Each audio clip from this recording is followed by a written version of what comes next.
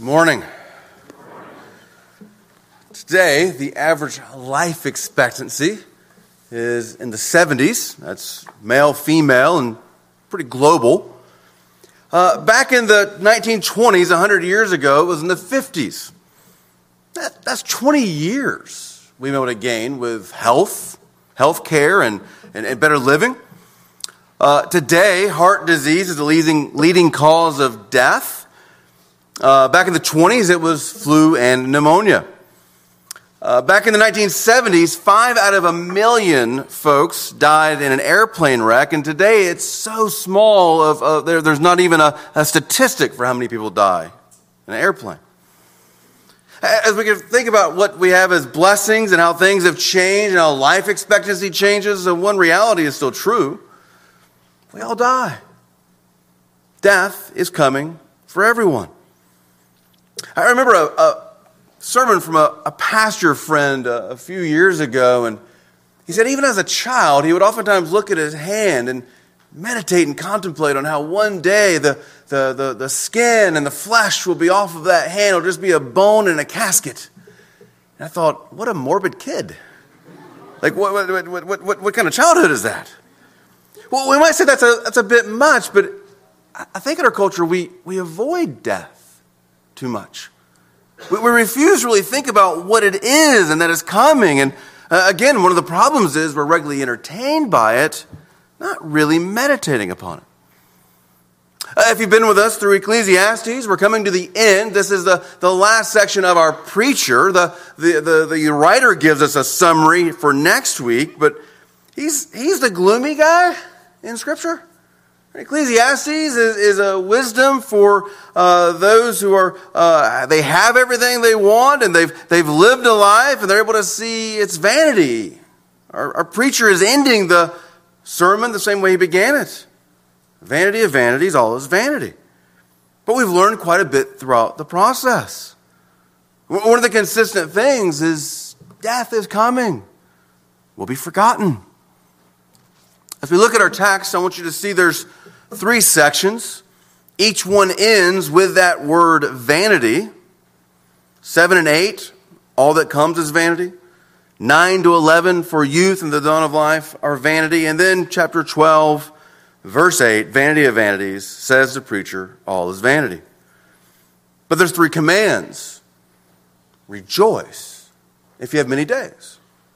Rejoice in the days of your youth. Remember your Creator.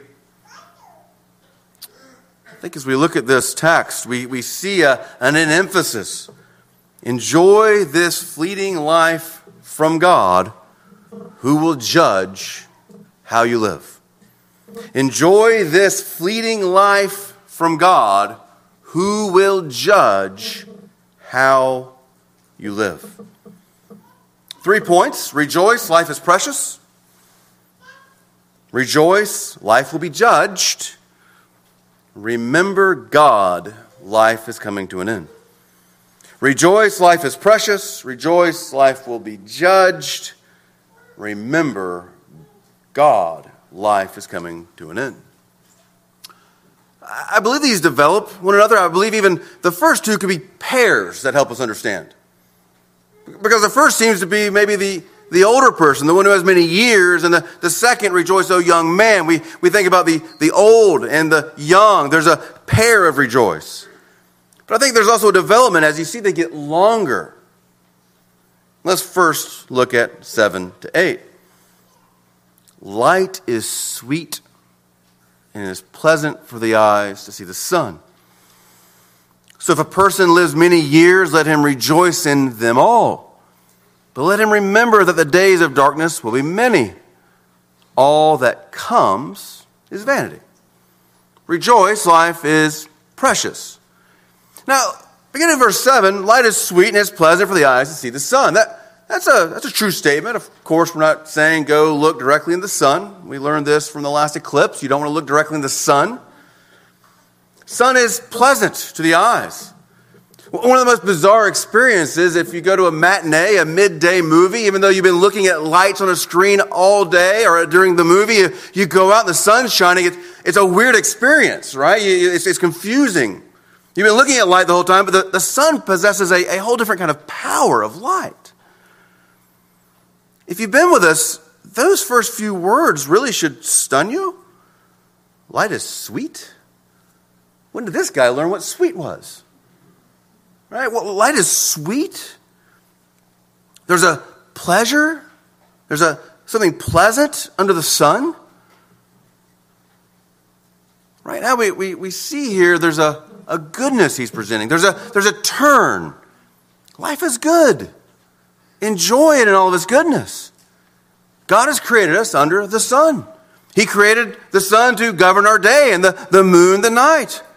While we can still see the light, while we can still live on this earth as image bearers made from the earth, we should enjoy the days he's given us. We're still alive. It's pleasant. Verse 8. So if a person lives many years, if you have long years, if you have many days, let him rejoice in them all. Again, life is good. If you're given many days of life, you should enjoy it. It's a blessing to have a long life. Here we see, though, to let him remember that the days of darkness will be many. Whatever days you have under the sun alive, let it be sweet. Because you have to remember the days of darkness, the days of death, the days after, the time after this. It's many, it's more. Whatever days you have, enjoy them. They're meant to be enjoyed by God. Because the death is coming. There's really something we have to wrestle with throughout Ecclesiastes is how little control we have over life and how you have no control over death. Over and over again, we've seen how difficult life is because we have no control. All things are under God. We have so little control, even though we pretend we have more. But there's no real confusion over how little control we have over death. As we think about the precious of life and how one might rejoice, I want to take us to Jonathan Edwards. Something I encourage you to find, that you can find on the internet pretty easily.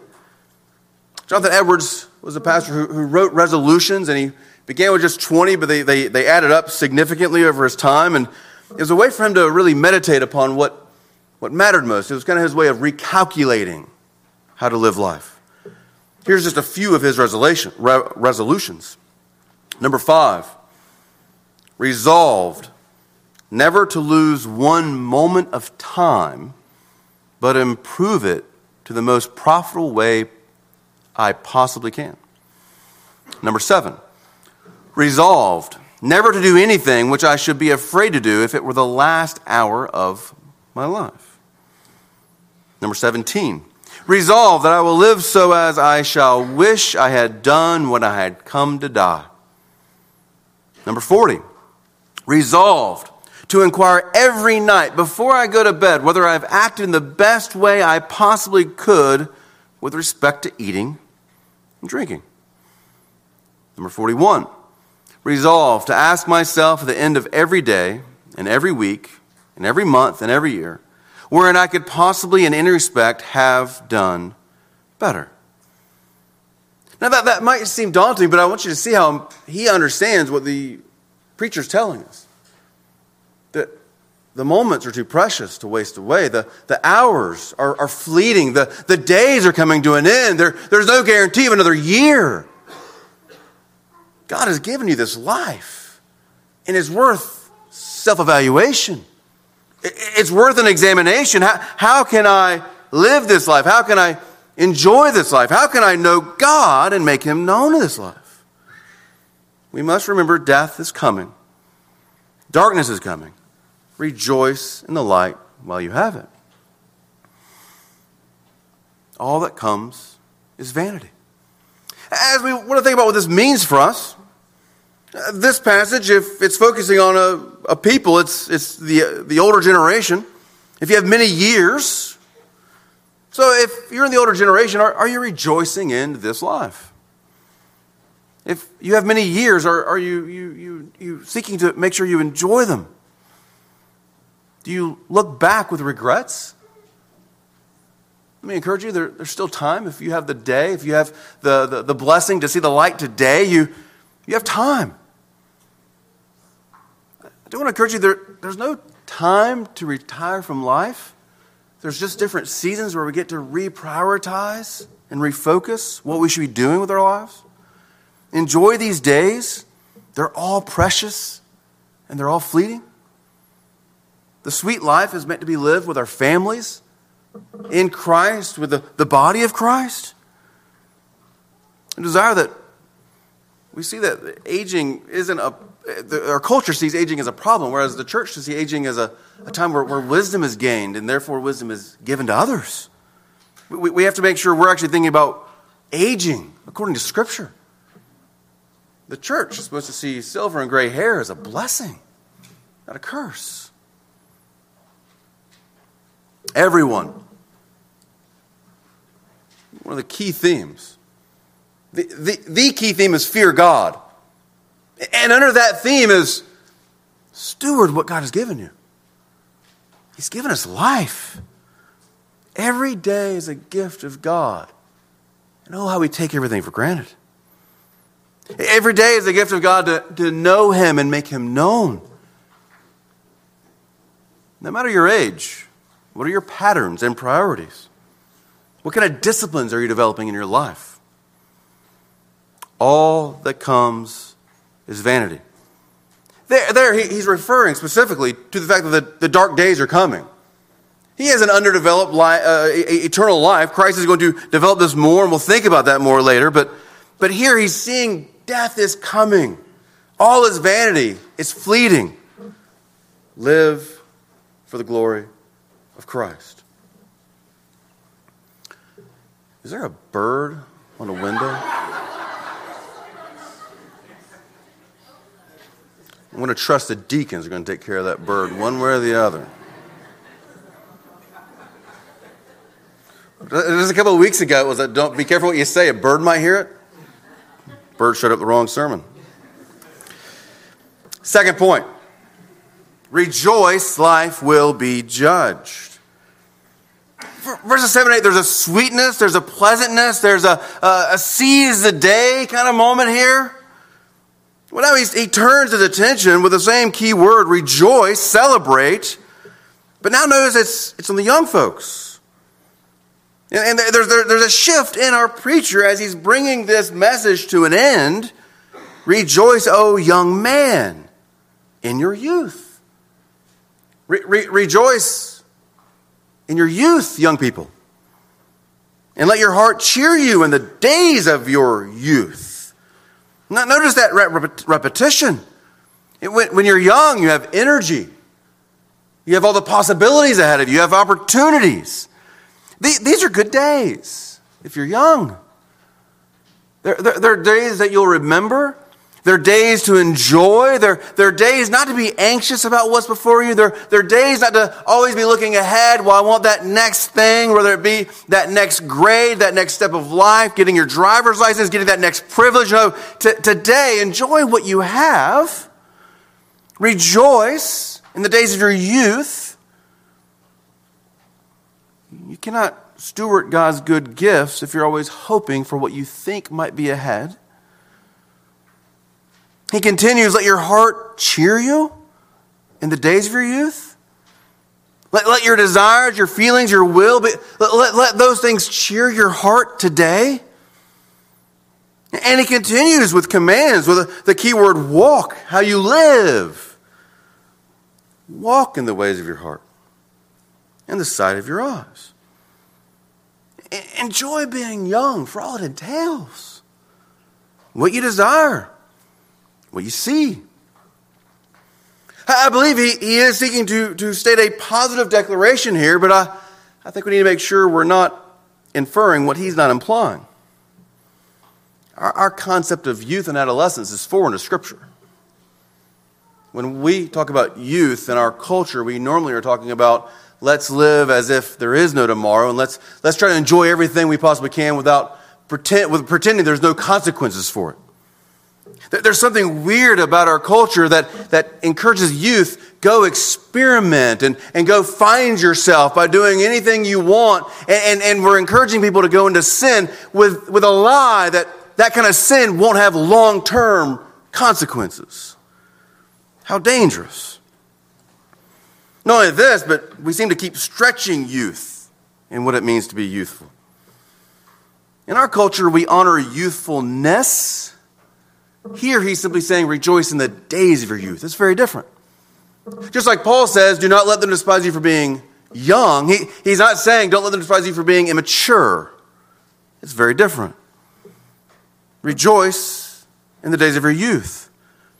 That does not mean do whatever you want without worry of consequence. Because notice how he qualifies this. Walk in the ways of your heart and the sight of your eyes. But know that for all these things, God will bring you into judgment. This is wisdom. Walk according to your heart. Enjoy all the things your eyes see. Knowing God has given you a heart. Knowing God has given you eyes. Knowing God will hold you responsible for all the things you decide to do. God will bring everything, all things, into judgment.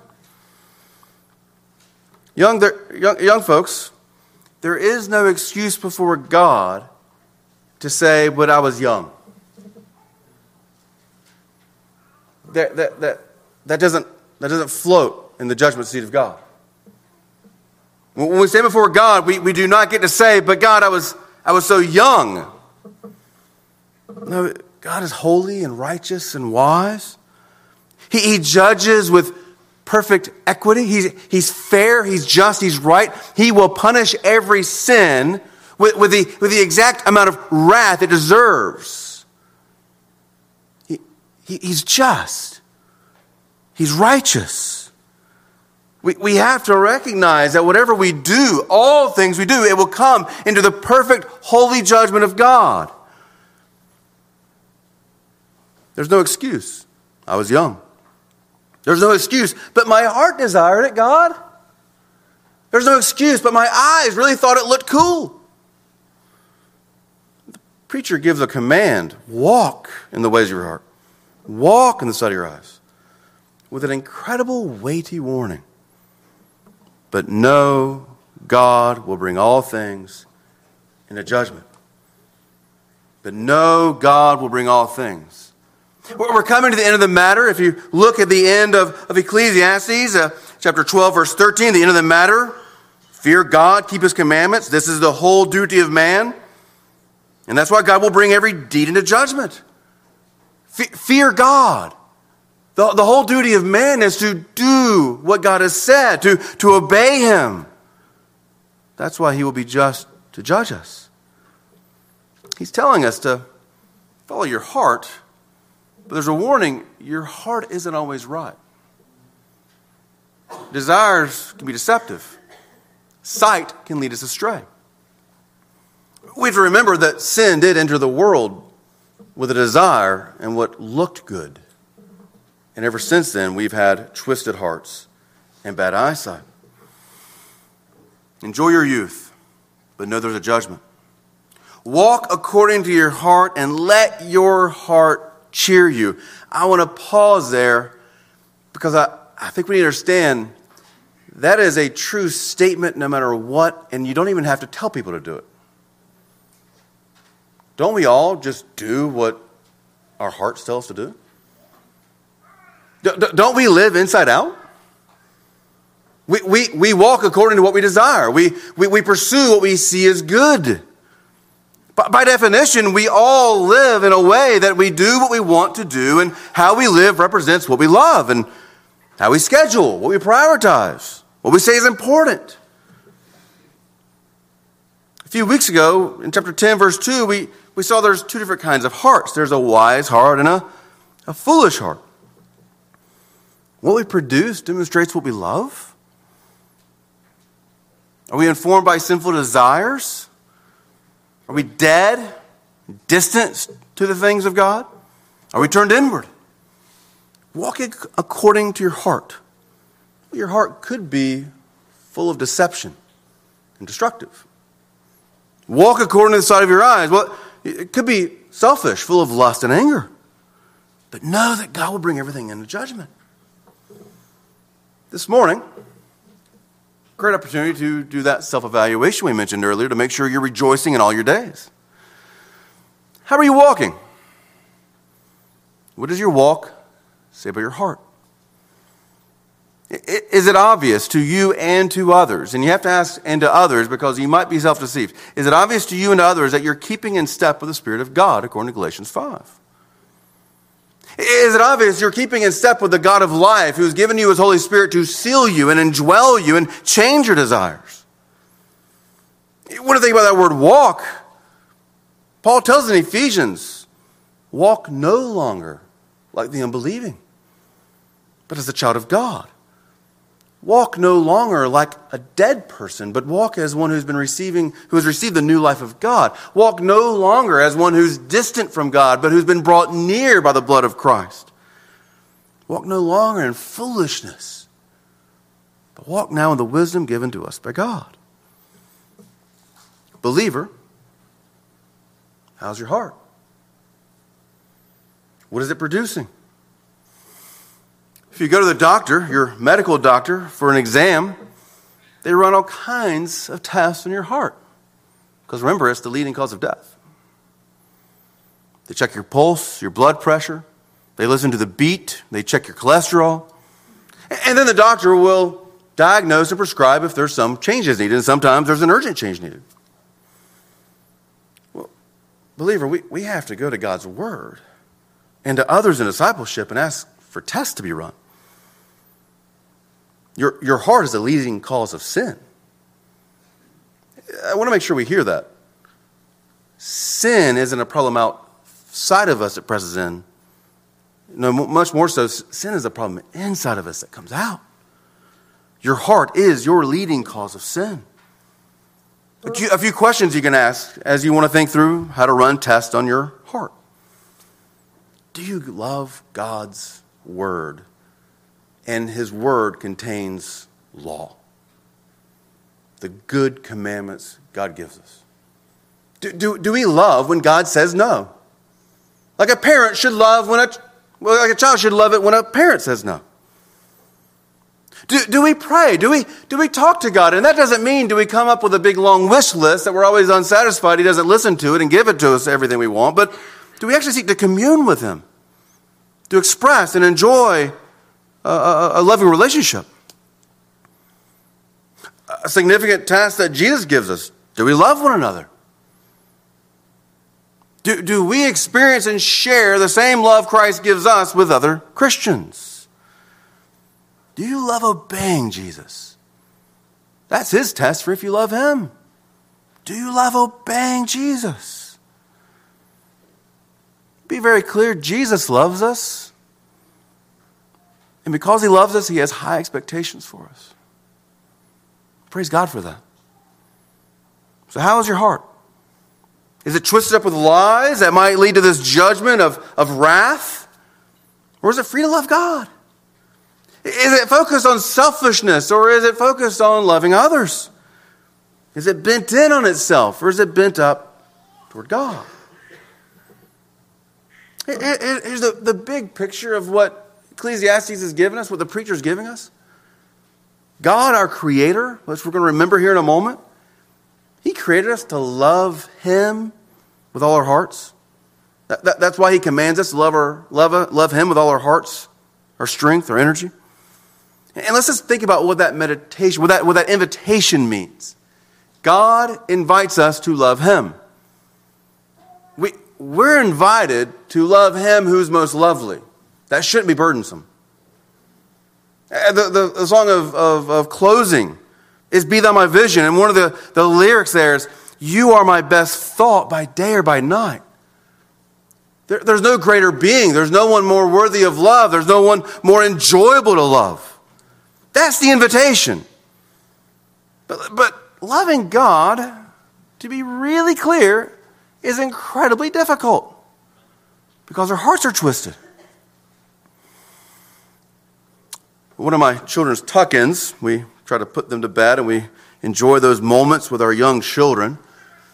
One of my children has a lot of energy until she finally just flips a switch and goes to sleep. And she's wild and, trying to tuck her in. I'm constantly saying, calm down. We're trying to, get calm for bed. And she looked at me one night and just said, but Edith can't stop being Edith. Yeah, she referred to herself in the third person.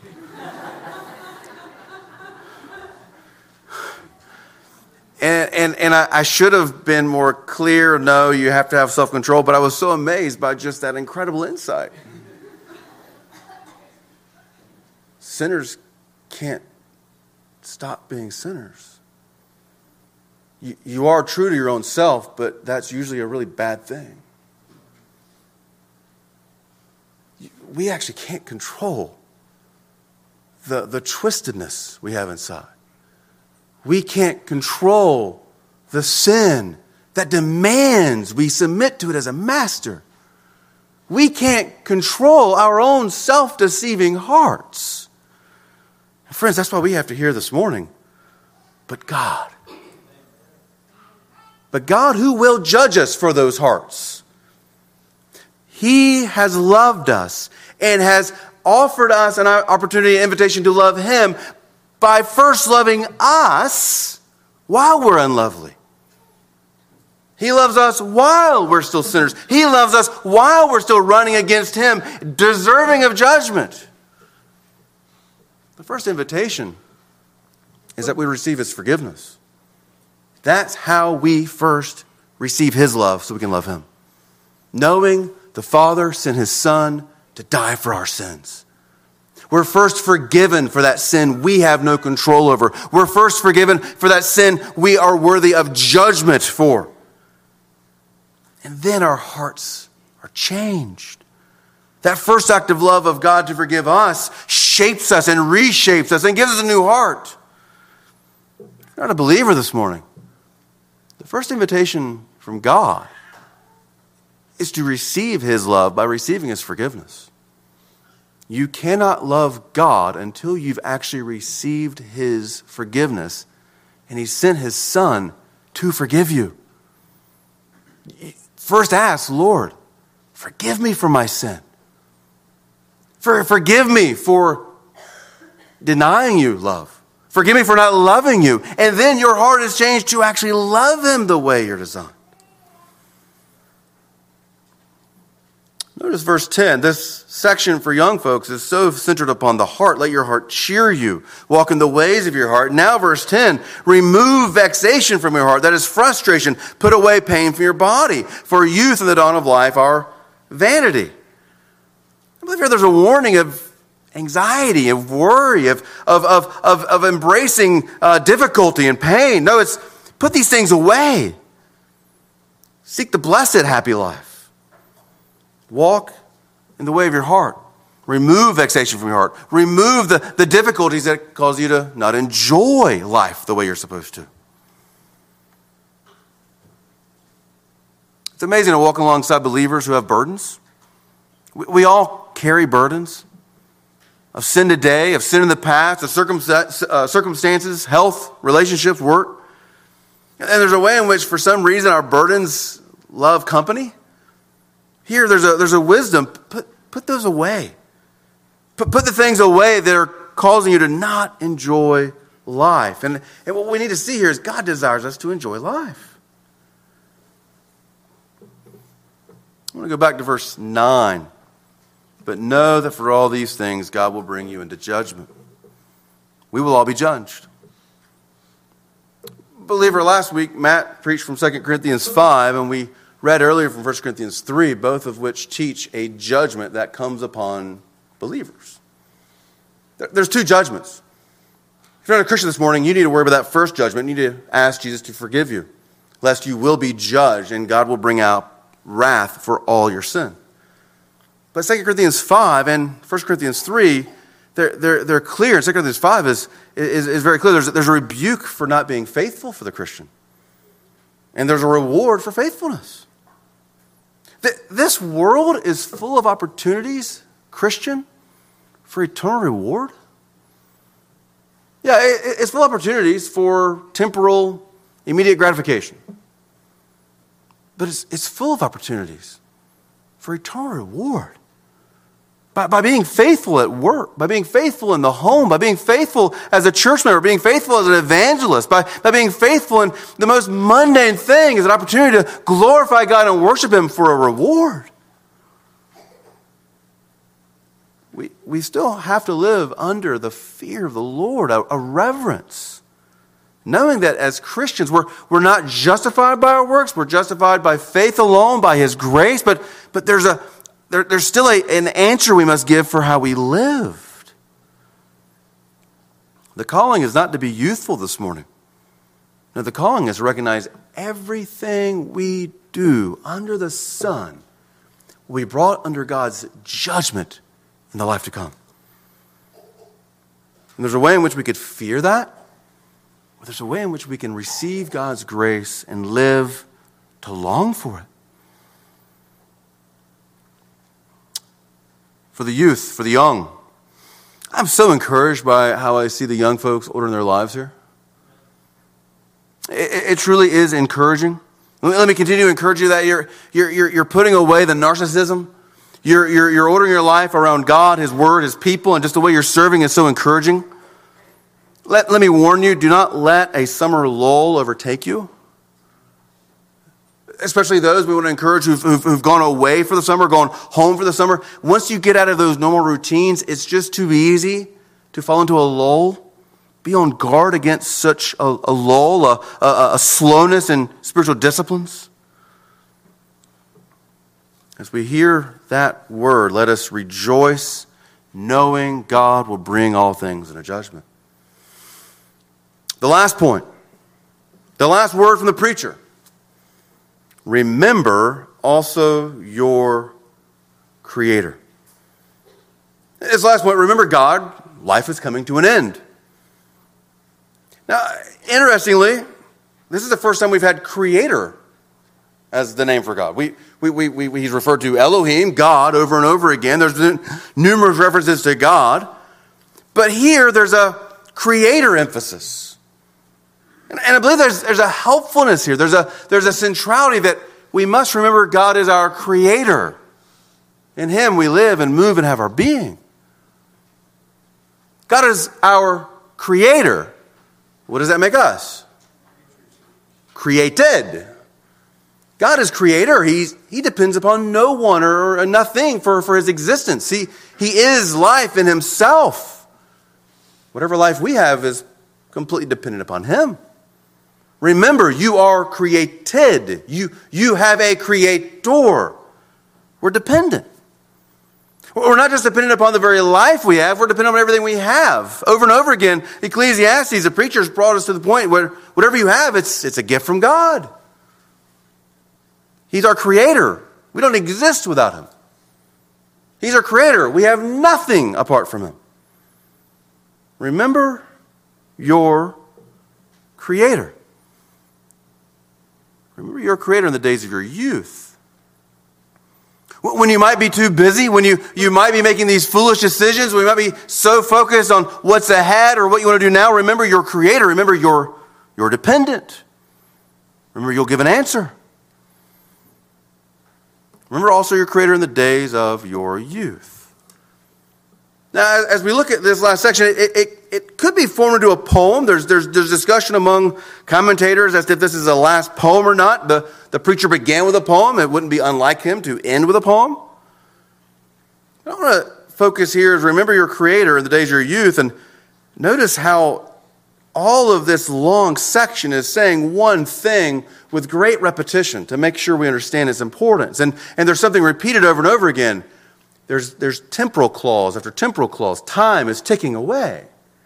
Remember your Creator before the evil days, before the sun and the light and the moon, in the day, when the sound, before the silver. There's a time coming when you no longer see the sweet life you've been given. There's a time when death is coming. Before that time, remember your Creator. That first temporal clause, before the days come and the years draw near, before you die. Over and over again, he's just saying over and over and over again, before you die, before you die. Those evil days, those unhappy days, which you'll say have no pleasure in them. This could be those days that you are no longer able to enjoy the life because you're not able to get out and see the sun. Or the days when you're actually dead. Those many days after in darkness. Notice verse 2, there's a cosmicness to death. Before the sun and the light and the moon and the stars are darkened. Now that could be either personally for the person who can't see them anymore. Well, there might be an allusion to the new heavens and new earth that do not have sun, moon, or stars. Verse 3 is meant to show you, and it's somewhat, you have to see the commentator had explained it to me. I had no idea what was really going on here. There's 4 different classes of people. There's high class, low class males and high class, low class females. But the whole point is the day is coming for all. It's universal. Death is the leveler for no matter what your status or position in life are. Verse 4 points to the fact that the streets will be full of the death is coming and life is slowed down. Verse 5, the death is coming and you're going to your eternal home. The mourners will be in the streets. Verse 6, supposedly these are things that are done at a funeral in many cultures. I just want to focus on verse 7. Over and over again, death is coming, it's fearful. Death is coming, it's fearful. Verse 7 has incredible theological significance. And the dust returns to the earth as it was, and the spirit returns to God who gave it. We've seen him make an allusion to dust returning to earth before. That's in chapter 3, verse 20. Here, our preacher who keeps giving us kind of common grace, under the sun wisdom, he's showing his hand. He knows the word of Moses. He knows more than he's been speaking of in many ways. He's giving us an under the sun view of wisdom in many times. But here he's showing his hand once again that he knows God, Yahweh. He's never called him that, but he knows God, Yahweh. He knows of Moses and how God has created us. How in Genesis 2, he took the earth and formed man from it to show our dependence upon this earth, to show our connection to this earth. And then he declares God gave us the Spirit. Well, this must be referring to when God breathed life into Adam. God shared with us his own life. Not only are we uniquely tied to this earth, God created the garden and then created us from the earth of that garden and then placed us in that garden. There's a unique relationship we have to this earth. And then God breathed his own life into us. That's why every life is sacred. That's why we're image bearers. Go to Genesis 2. It's so good. God creates us with such a dignity and a worth and a purpose. We have a right relationship with him. We have a relationship with one another. We have a relationship with this earth. And then Genesis 3, we ruin it. We now live in this glorious ruin that he is promised to fully redeem. We have to remember Genesis 2, there was a warning. If you break the one law, you'll die. And now our preacher is reminding us of the consequence of sin. It's death. And death is definitely coming. God made us from this earth to be people of this earth. God made us with his own breath so that we would have a dignity, a value, be his image bearers. God made us depend upon him. He warned us, if you sin, you'll die. And now the preacher has made it very clear, we all will suffer that consequence because we're all sinners. Today we recognize death is painful. Death is not the way it's supposed to be. I burden for many who feel this specifically today, who have mothers who've passed away. I remember my grandmother, who's now passed away, she wouldn't come to church on Sundays on Mother's Day because she grieved the loss of her own mother so much. We just be mindful of that. We're a church body with so many believers and brothers and sisters who have different circumstances, situations. We want to make sure we're rejoicing with those who are blessed in their current motherhood, and we want to rejoice, or we want to pray for those that are longing for children. We want to grieve with those who are grieving the loss of mothers. It's a day to celebrate. It's a day for grieving. For those grieving, remember your Creator. He's the author of life. And what He gave you in a mother was good. Remember your Creator, who also has brought us new life. And if your mother was a believer, hold out the hope of salvation. Jesus is risen from the dead. She now has new life. You grieve with hope. You grieve. It's an incredible loss. But you grieve with the hope that God has loved her and given her life. And friend, brother, sister, remember your Creator, who is also your comforter. He is able to comfort us in our grief, in our loss, and I pray He helps us comfort one another. Life is precious. It's sweet. It's a gift of God. Remember your Creator.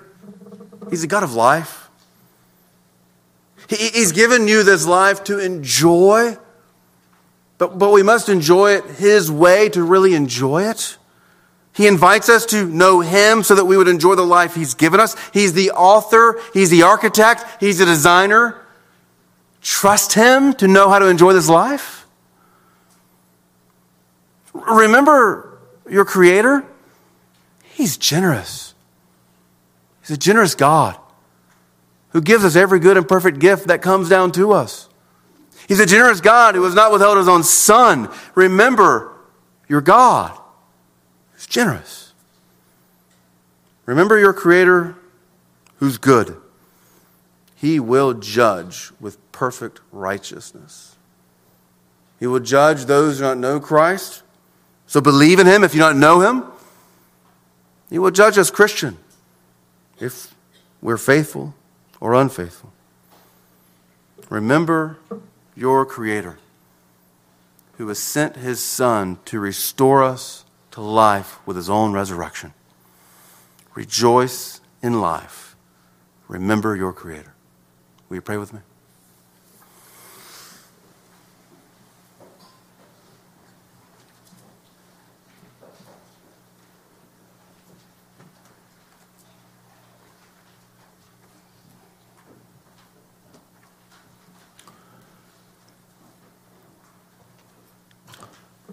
Father, we thank You for this word that is a reminder to us, because we are a forgetful people. You are God and we are not.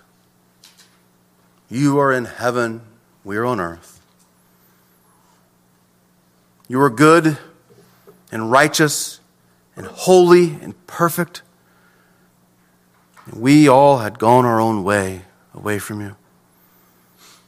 And You are the gracious God who pursues us with mercy. You are also the good God who will judge with perfect righteousness. Lord, let us today consider how to rejoice in the day You've given us, in the life You've given us. Let us consider today how we can seek comfort from You, not understanding the problems we have, but comfort in that You are the good, wise God who loves us. Lord, let us know how to help point each other to know You, to love You, to worship You, and to long to see You face to face. In Jesus, let me pray. Amen.